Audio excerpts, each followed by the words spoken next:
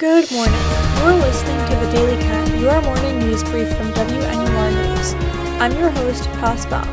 It's 9 a.m. Central on Wednesday, April 20th, 2022. Here are the headlines to start your day. Northwestern has partnered with Timely MD to offer students free virtual mental health support. Through the new program, which students can access through the email sent out from VP for Student Affairs Julie Payne-Kirschmeyer, students will be able to schedule appointments with a licensed counselor, message a professional anytime, any day, schedule an appointment with a health coach, and attend group sessions. Timely MD services will be offered in addition to the current services provided by Counseling and Psychological Services, or CAPS, which have been highly criticized.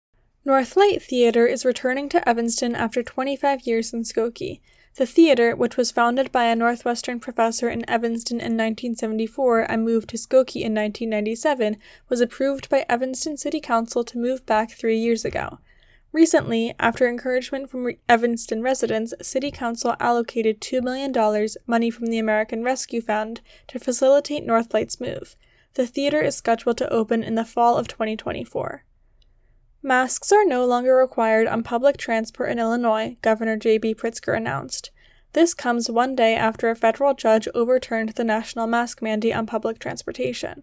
Local governments can maintain their mandates, but according to a spokesperson for Mayor Lori Lightfoot, passengers do not need to wear masks on the CTA or in either of the Chicago airports. Residents of Shanghai continue to struggle with a lack of resources as they live through their third week of what was supposed to be a 5-day lockdown. Residents, none of whom are allowed to leave their homes, report not having enough food or access to medicine. Currently, more than 40 cities in China have a lockdown policy in an effort to maintain the country's zero COVID goal. That's all for today's Daily Cat. From Evanston, Illinois, I'm Pass Baum. Be sure to check out more news stories on our website, WNUR.news.